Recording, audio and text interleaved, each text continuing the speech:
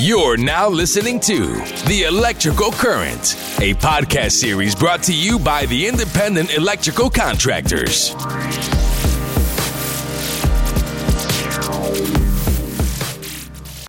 Welcome to the IEC National Podcast Series, The Electrical Current. I'm your host for the show, IEC National CEO, Spenser Villwock. During this podcast series, we'll talk with folks throughout America that help to make the electrical and systems contracting industry truly great. Today, our featured guest is Gordon Stewart. Gordon is the general manager at Joe Swartz Electric Company in Houston, Texas. He has been a longtime leader and champion of IEC at his chapter, IEC Texas Gulf Coast, and at the national level, including serving on the executive committee and as the national board president in 2014. He's a great man, a steadfast patriot, an avid lover of the Texas A&M Aggies. Gordon, let's jump right in. Look forward to our conversation today and I'd like to welcome you to IEC's National Podcast Series, The Electrical Current.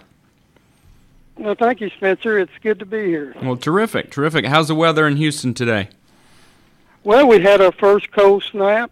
Is that right? It got down to 40 degrees. Ooh, chilly. We're not used to that. No, yeah. That's pretty cold for Houston, but, it's a change of season.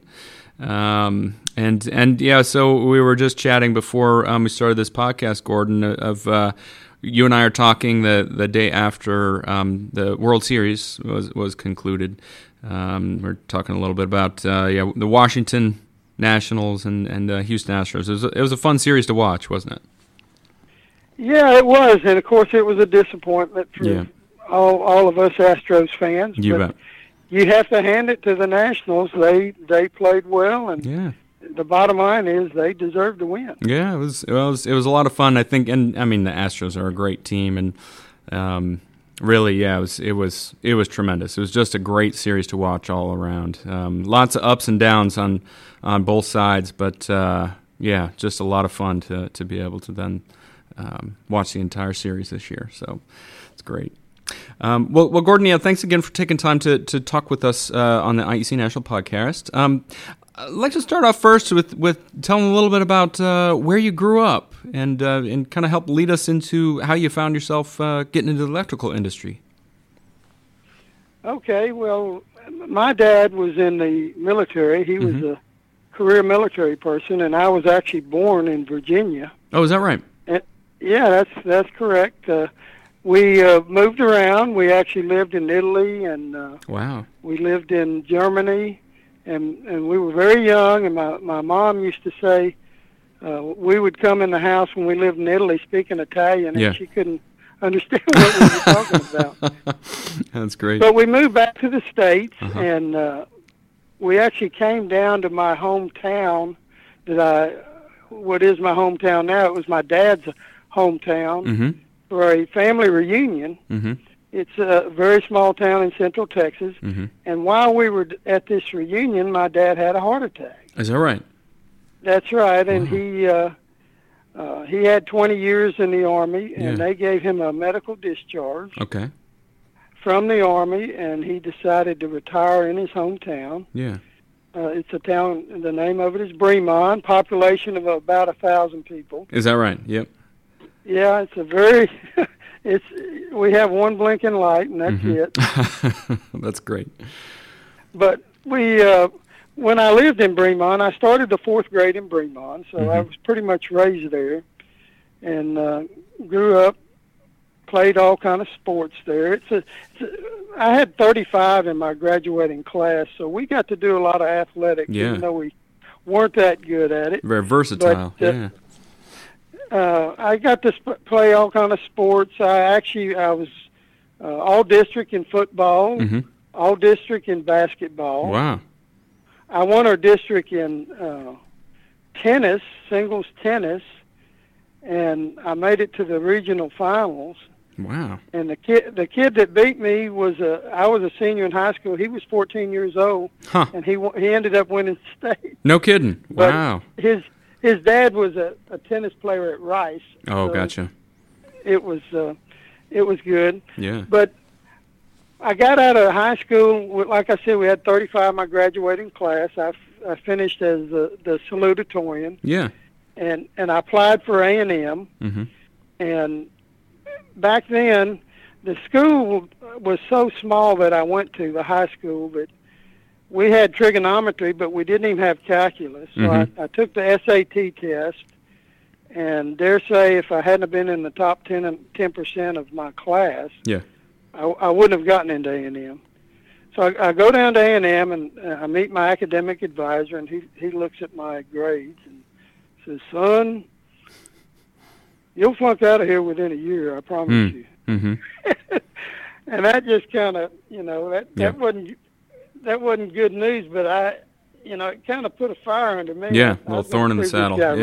Yeah. So when I went to A&M, I decided to get in the Corps Cadets, which is it's the ROTC at Texas A&M. Okay. And it's actually a 5-day-a-week program. It's not like ROTC programs on other campuses. Right. It's intense.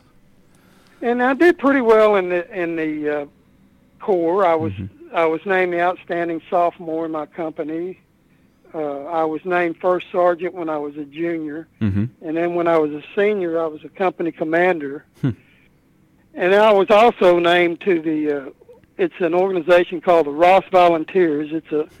It's a military unit that is actually it's the governor of Texas Honor Guard. Oh, really? And, wow. Yeah, so they perform at the inauguration every other year. Oh, that's fantastic. But so then I signed a contract when I was a sophomore at A&M. I signed a contract with the Army to go in the military. I would be commissioned as a second lieutenant. So I graduated in December from A&M in December of '75. And Vietnam I thought I was going to go 2 years active duty. Yeah. But Vietnam had just shut down in April of '75. Right. So they had all these excessive officers that came back from Vietnam. So I didn't go. I was not assigned 2 years active duty. I went straight into the reserves. Oh, wow. Yeah.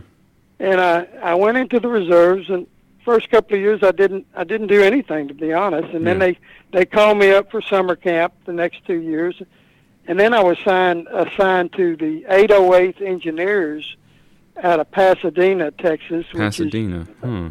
It's a suburb of Houston. Okay. But when I got out of college, I had a military a commitment. I graduated in December. I was going to have to go to officer branch school for 4 years. And then at that time I was interviewing for jobs. And the only company that would allow me or guarantee me a job after I got out of my military commitment was a company that did air conditioning and plumbing. And so I went to work for them, and I have a couple of funny stories. The first year I spent out there, they put me in as a plumber's helper. Okay. So here I was, a graduate from college, and I was basically a grunt. Yep. And I worked for this 50-something-year-old man. Yeah. And, he basically they were just seeing if I was willing to toe the line for a year, and then they'd move me up. Right. Well, after a year, I stuck it out. You stuck it out. A year, they made me Absolutely. A supervisor. Yeah. Well, one of the funny things that happened, my very first day as a supervisor, we had company trucks, and my boss was a little irritated because the guys weren't taking care of the company trucks.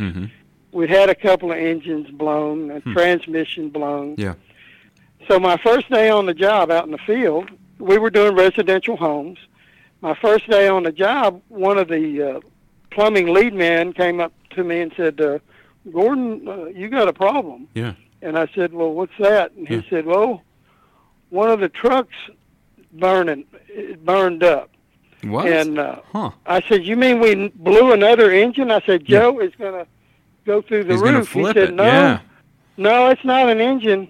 He said, it's over at a U-Totem, which was a convenience store. He said, it's over at the U-Totem, and it's burning right now. Burning? On fire? It's on fire.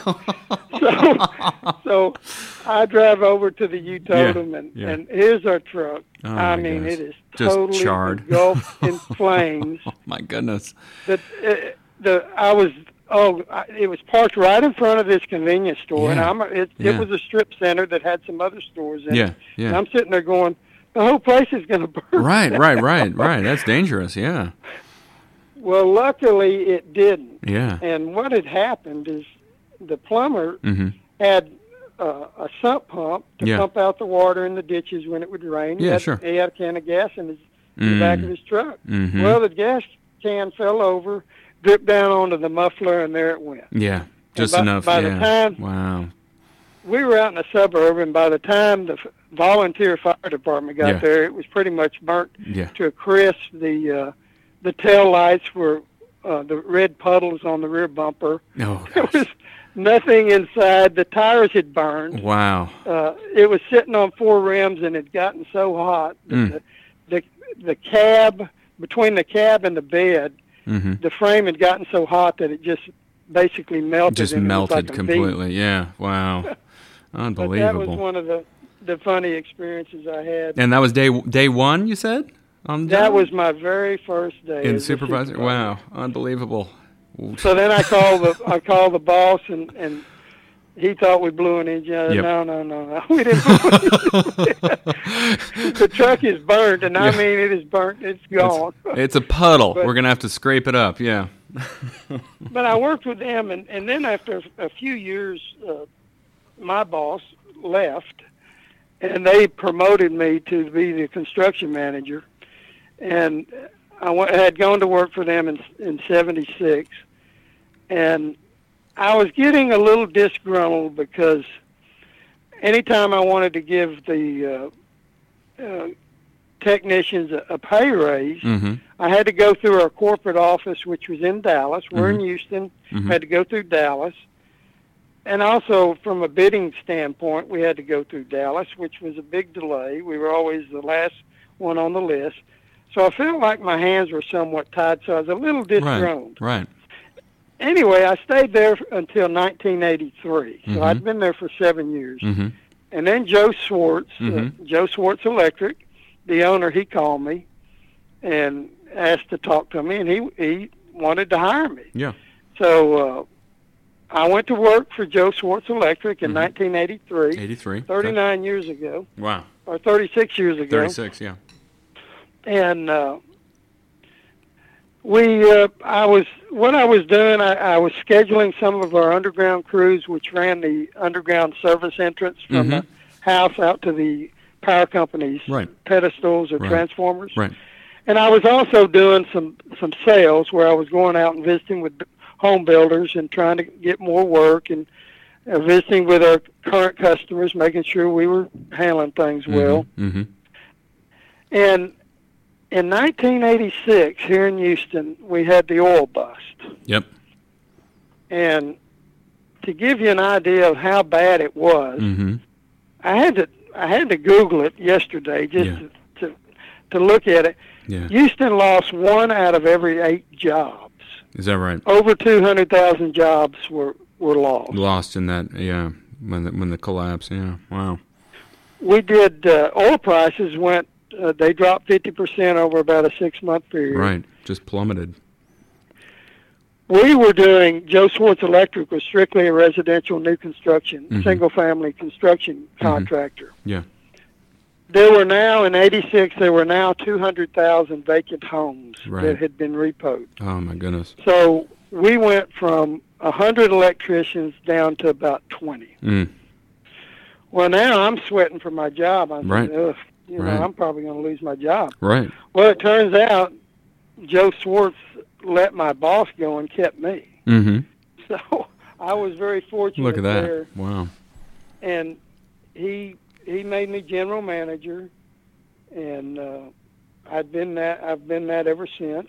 Amazing. One of the things, I mentioned this before. My dad was in the Army, and some of the things that influence you. I'll never forget. When I guess I was probably, I would have been about 8 years old. I had a brother that was 2 years older than me. He was 10. Yeah.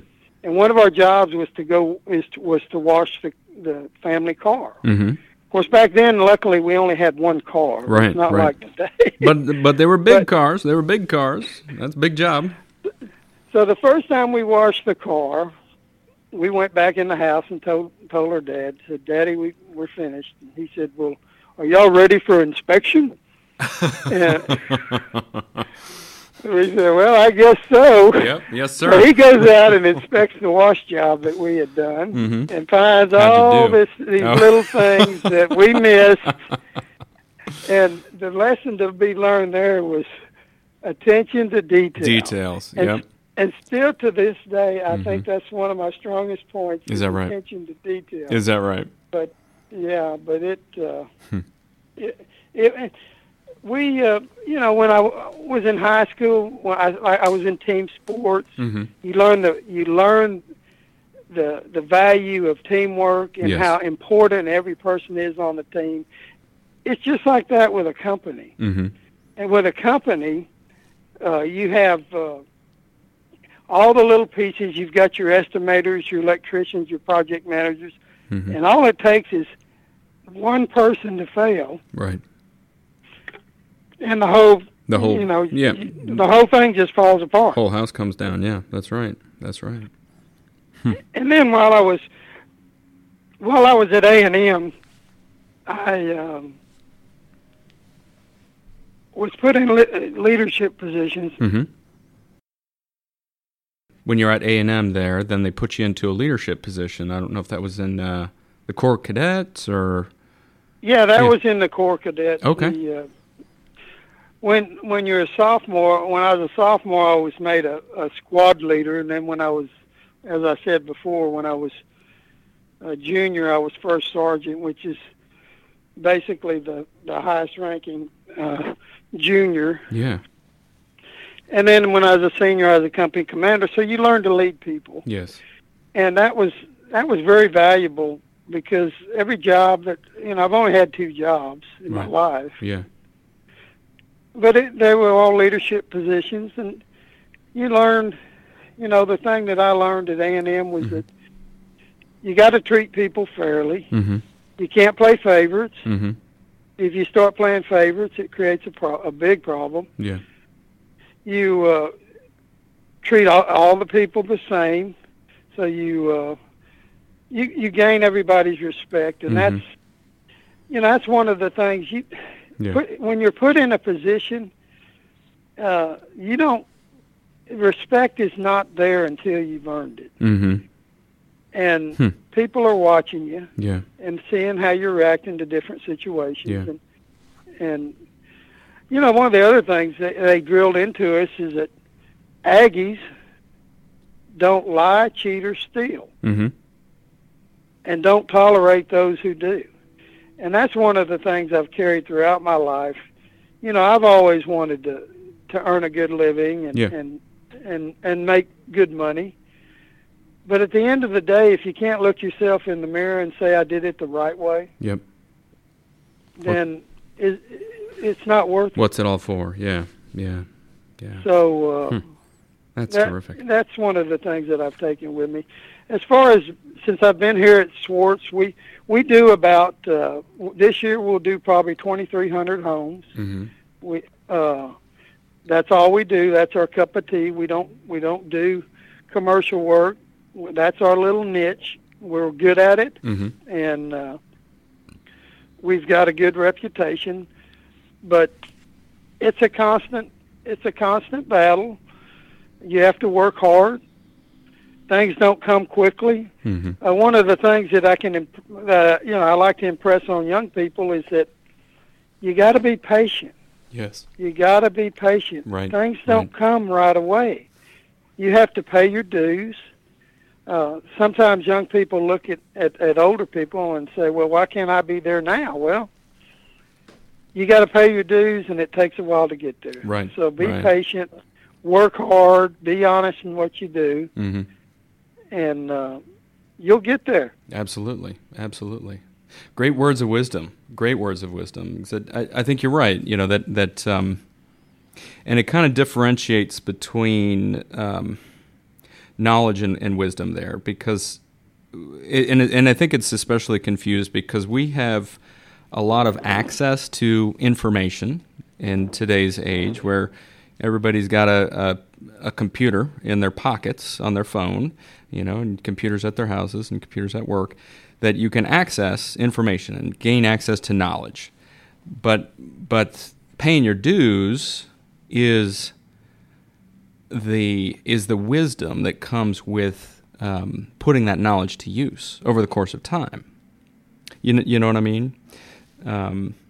Oh, absolutely, and it's one of I've said this all my life, and I'm probably a good example of it because I feel like, and with our employees and with just about anybody, it's 20% how to, and it's 80% want to. Yeah. There's a lot of people that have got that 20% out there. Yep. But when you start talking about the 80% want to, that's where you start culling out many people that they don't have the 80%. That drive, yeah. That's we're all limited. I was very limited, just like when I went to A&M, they told me I'd flunk out. I was not on the dean's list. I made pretty good grades, but it's the want to, the drive, and if you don't have that drive, I don't care how good you want to, you're never going to get there. Right. You're right. And how do you? It's difficult to explain that to somebody. Have you found any ways to be able to help to explain that to folks where you see that light bulb go on and they get it, and they take that advice, and maybe in some of your leadership positions? Oh yeah, and it's one of the things that one of the fallacies of being in a leadership position, like me being as general manager, I'm looking for mistakes. Yeah. I'm looking for stuff to get out the door. So if you're not very careful, you never talk about the good things that people are doing. You're just bringing up the bad things that have happened. And I try to they all know how I feel and about the want to. If they've got, and I've seen it with our supervisors. We'll we'll start a new system or something. And the question is, it's not, can they figure out how to do it? They can figure out how to do it, but do they want to do it? And will they give it their best effort? Yeah. But right. Wow. It's very fun, and you got to treat people different ways. People have different personalities. One person you can say just if you want to discipline them, just the smallest little thing, and that takes care of the case. Yeah. Other people, you really have to come down on them before it gets through their head. Yeah. But if you treat them fairly, and you go to bat for them, that's the other thing. You go to bat for them. If there's something that happens that's not good, go to bat for them. If protect them. Right. But and if you made the mistake, admit it. Yeah. Some people just have a hard time admitting that we made mistakes, and I make mistakes every day. And one of the things I've always said is, the only way you can keep from making a mistake is just sit there and don't do anything. Right. If you're not doing anything, you're not going to make a mistake. Right. But if you're chugging along and doing a lot of work, there's going to be mistakes. Yeah.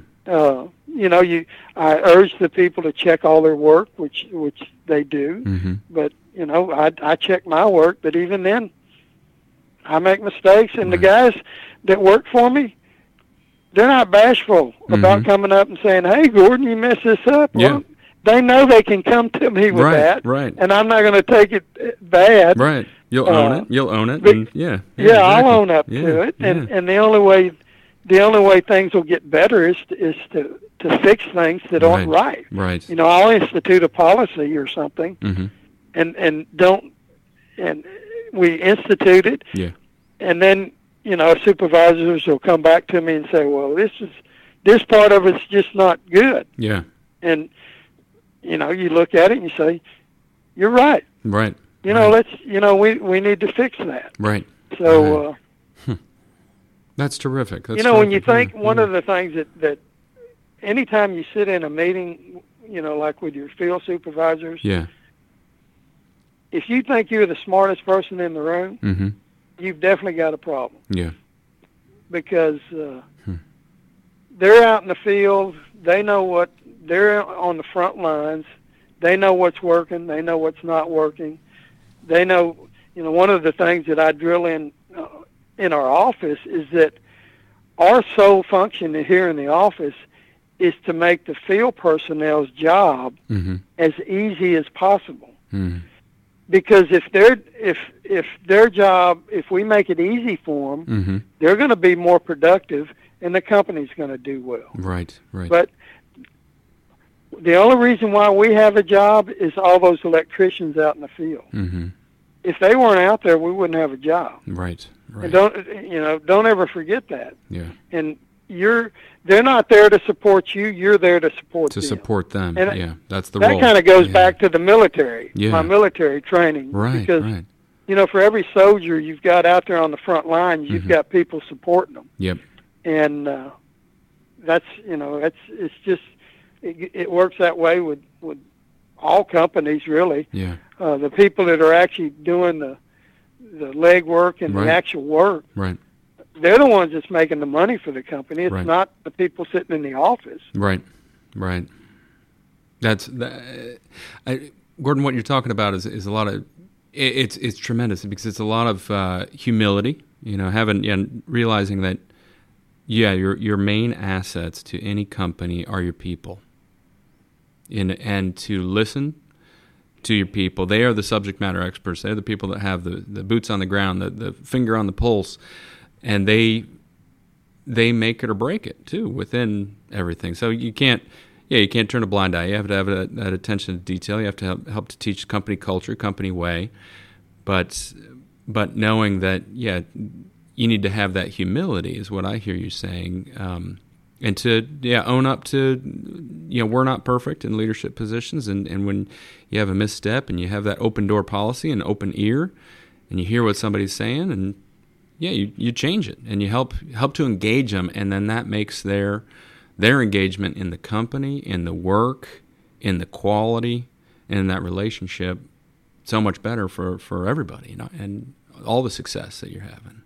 That's great. Wow. So, Gordon, could you tell me a little bit about your love for Texas A&M? Explain that to me. Did you love it as a young boy?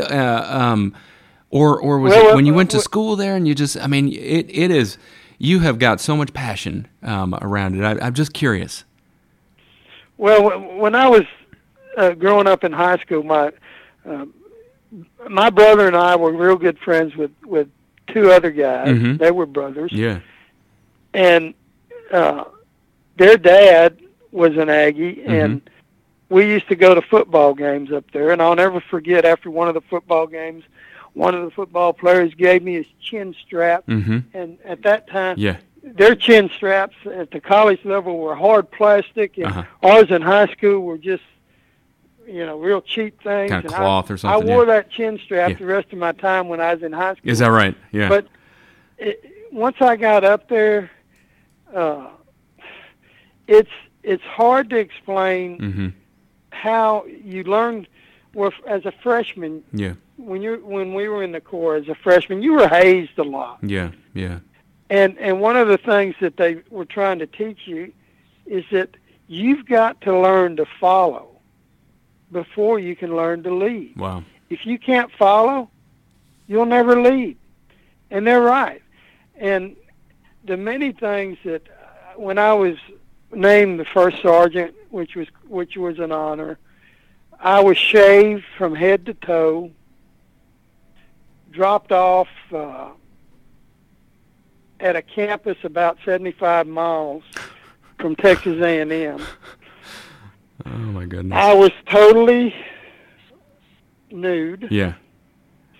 They gave me 9 cents. At that time, it took a dime to make a phone call. Oh. So they dropped me off like at 3 o'clock in the morning. The campus was totally vacant, so I wasn't streaking across the campus or anything like that. Oh, my goodness. I did find a bag to put around me. There you go. I saw one of the campus cops drive by, and they picked me up and put a sheet. They opened the trunk. They had a sheet in the back with what they put over fatalities. Yes. In wrecks. They gave me the sheet and took me to a donut place. They gave me a dime so I could call my roommate to come get me.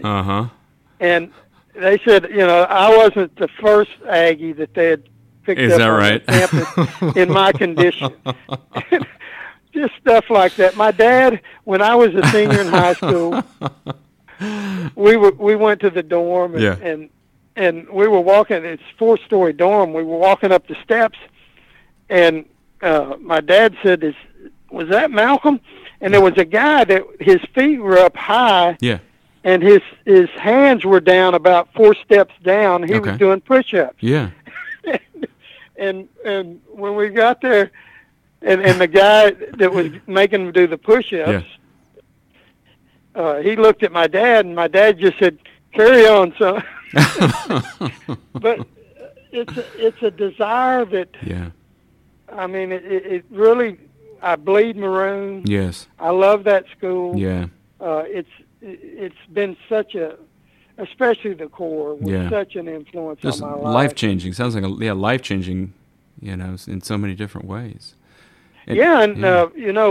Rick Perry, he was actually a senior when I was a freshman. Is that right? He was in my dorm. No kidding. Yeah. Huh. Yeah. In fact, I pulled seniors have boots. Okay. Riding boots, and they get freshmen to pull off their boots, so I actually pulled his boots off. No kidding. Wow. But anyway, it's a small world. It is. It certainly is. It certainly is. And there's so many.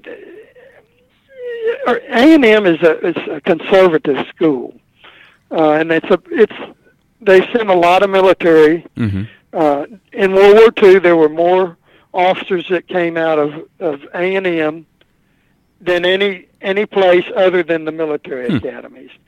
There's been 8 Medal of Honor winners, so we're very patriotic. Of course, the Aggie band, it's made up entirely of the Corps, and we love our country. Yeah. We love our university, and we love our country. And amen. I know the 808th Engineers, after I had an 8-year commitment. When I was in the reserves, the 808th Engineers, the unit I was put in Pasadena, they went to Desert Storm a few years after I retired from the reserves. Right. But nobody wanted to go. I was very fortunate. I missed Vietnam. I would have gone, for my country, but when I graduated, fortunately, it was over. Yeah. And but A&M is very unique. I love the fact that when opposing teams come to A&M, they go away and they say that is the nicest place to go to a football game in the country. Yeah. And we treat all their guests. Once we're out there on the field, we want to beat their brains out. Yeah. But before and after the game, it happens. Yeah. We're just as nice as we can be, and they are guests, and we treat them that way. Well, that's terrific. We want them to go away and say that's a great place. That's terrific. Well, I understand more of your passion and love for it because you're talking about just the culture of and the history that's there and the purposeful nature of everything that they do at A&M. That's terrific. That's terrific. And you did also describe that they used a fatality sheet to cover your naked body. So so you're saying you're saying a glimpse of you nude is like a fatality. Well, to give you an idea how it works, it was freshmen that did this. Is that right? Yeah. It was a tradition, but when I got back that afternoon, or actually that morning, that afternoon I took the freshmen out for a good little run. Yeah. So we ran about 3 miles for them doing that to me. It all comes back. It all comes back. Yeah. It's lifetime memories. I'll never forget it. That's terrific. That's terrific. Well, Gordon, and your connection to IEC, I'd like you to share a little bit about how you got involved within IEC and any thoughts you'd like to share about how IEC has helped you in your life and your career.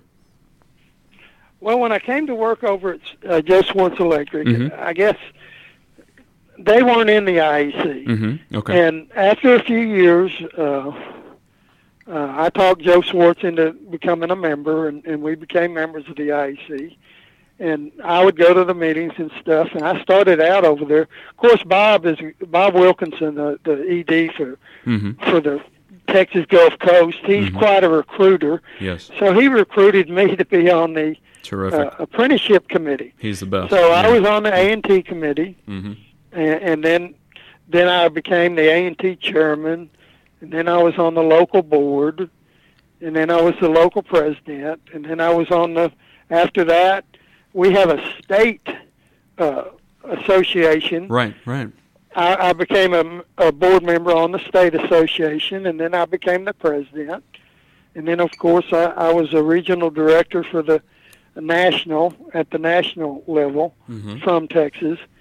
And then was on the board and the executive committee, and then finally became president. And it's the IEC is such a good organization. We train so many young people to have a good career. Right. And college has gotten so expensive. We and the degrees that some of the kids that are coming out, they come out with a bunch of debt and they can't find a good job. When I went to school there, the cost was about $1,500 a year. Now it's probably $15,000 to $20,000 a year. Right. And I think that more and more young people are realizing that, there's other avenues. For example, you go into the IEC and you go to the apprenticeship school, you become a journeyman electrician, you go to work for a company, and then you move on up. You become a project manager, a general manager. You can go out and many people go out and start their own business, and it's just a great place for the training. Now, the other thing that we do is as far as we advocate the policies with our government that help small businesses. Absolutely. And you can.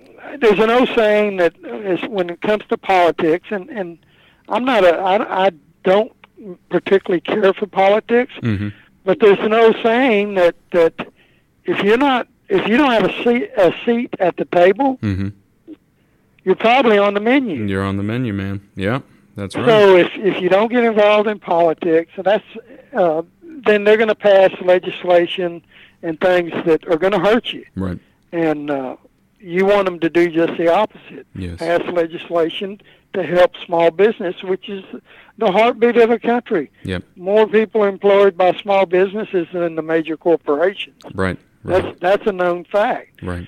So those two things the IEC does, and of course they have ongoing classes that you can go to over there, anything from project managers to estimating to safety. There's especially if you're a small company, you can't have, you don't have enough revenue and enough to do all those things. Right. And the IEC is right there for you. You bet. Support those small businesses and companies. A small 10-man company, right. You can send one of your people over there. You can never do that on your own. Yep, you're exactly right. So it's especially good for small companies. Absolutely. And that's the potency. You've outlined it so well. The potency of what IEC and an association brings back to the industry is coming together with common purpose, common cause, to be able to help all of our businesses and the industry to thrive. And Gordon, you've been a great leader at the local level. You've been a tremendous and inspiring leader at the national level, and just want to thank you for all your service to IEC to make us as great as we can possibly be. Thank you, sir. And one of the other things I didn't mention, but I'd like to mention it. Yes, sir. The national meetings. Uh-huh. You know, they have a lot of good classes and stuff like that. Yeah. But one of the biggest things you can get out of it is talking to your peers. Mm-hmm. You know, you may be talking. Right? You may be from Texas and talking to somebody from Oregon, and he's not afraid to give you his secret ideas. Right. Because you're not a competitor of his. Right. And you can learn so much from the other contractors that are up there. Yeah. And they freely talk about it. Yep. And that's, you know, I left that one thing off, but that's a major thing when we have these national meetings. Absolutely. Come together and we can learn how to better run our businesses, learn about new technologies, new practices, you know, better ways to be able to do things, and those secrets of success to be able to share with one another. You know, what kept you up at night. You know, last night somebody else had kept them up a couple of years ago, and they figured out a solution to it, and you know, can help share that with you, and vice versa. So it's a great opportunity, and appreciate you mentioned that as well. Well, thanks so much for having me. I really enjoyed it. And Gordon, this is a lot of fun. This is a lot of fun. I really appreciate your time, and again, thank you for everything that you do, and thank you for your leadership across the board. And I know that people are going to really enjoy hearing some of some of the keys to leadership that you talked about, some of the humility aspects. Get a chuckle out of some of that hazing there at A&M. So. Yeah, it's kind of funny. It is. It's terrific. Well, great. Well, Gordon, thank you again, sir. Okay, take care. Good. Thank you. All right, bye-bye. And thanks to all of our listeners out there. This has been another installment of the second season of the IEC podcast series, The Electrical Current. You can check us out over at ieci.org. And if you're interested in career opportunities within the electrical and systems industry, jump over to myelectriccareer.com. That's myelectriccareer.com to learn more and start on your path to achieve your dreams.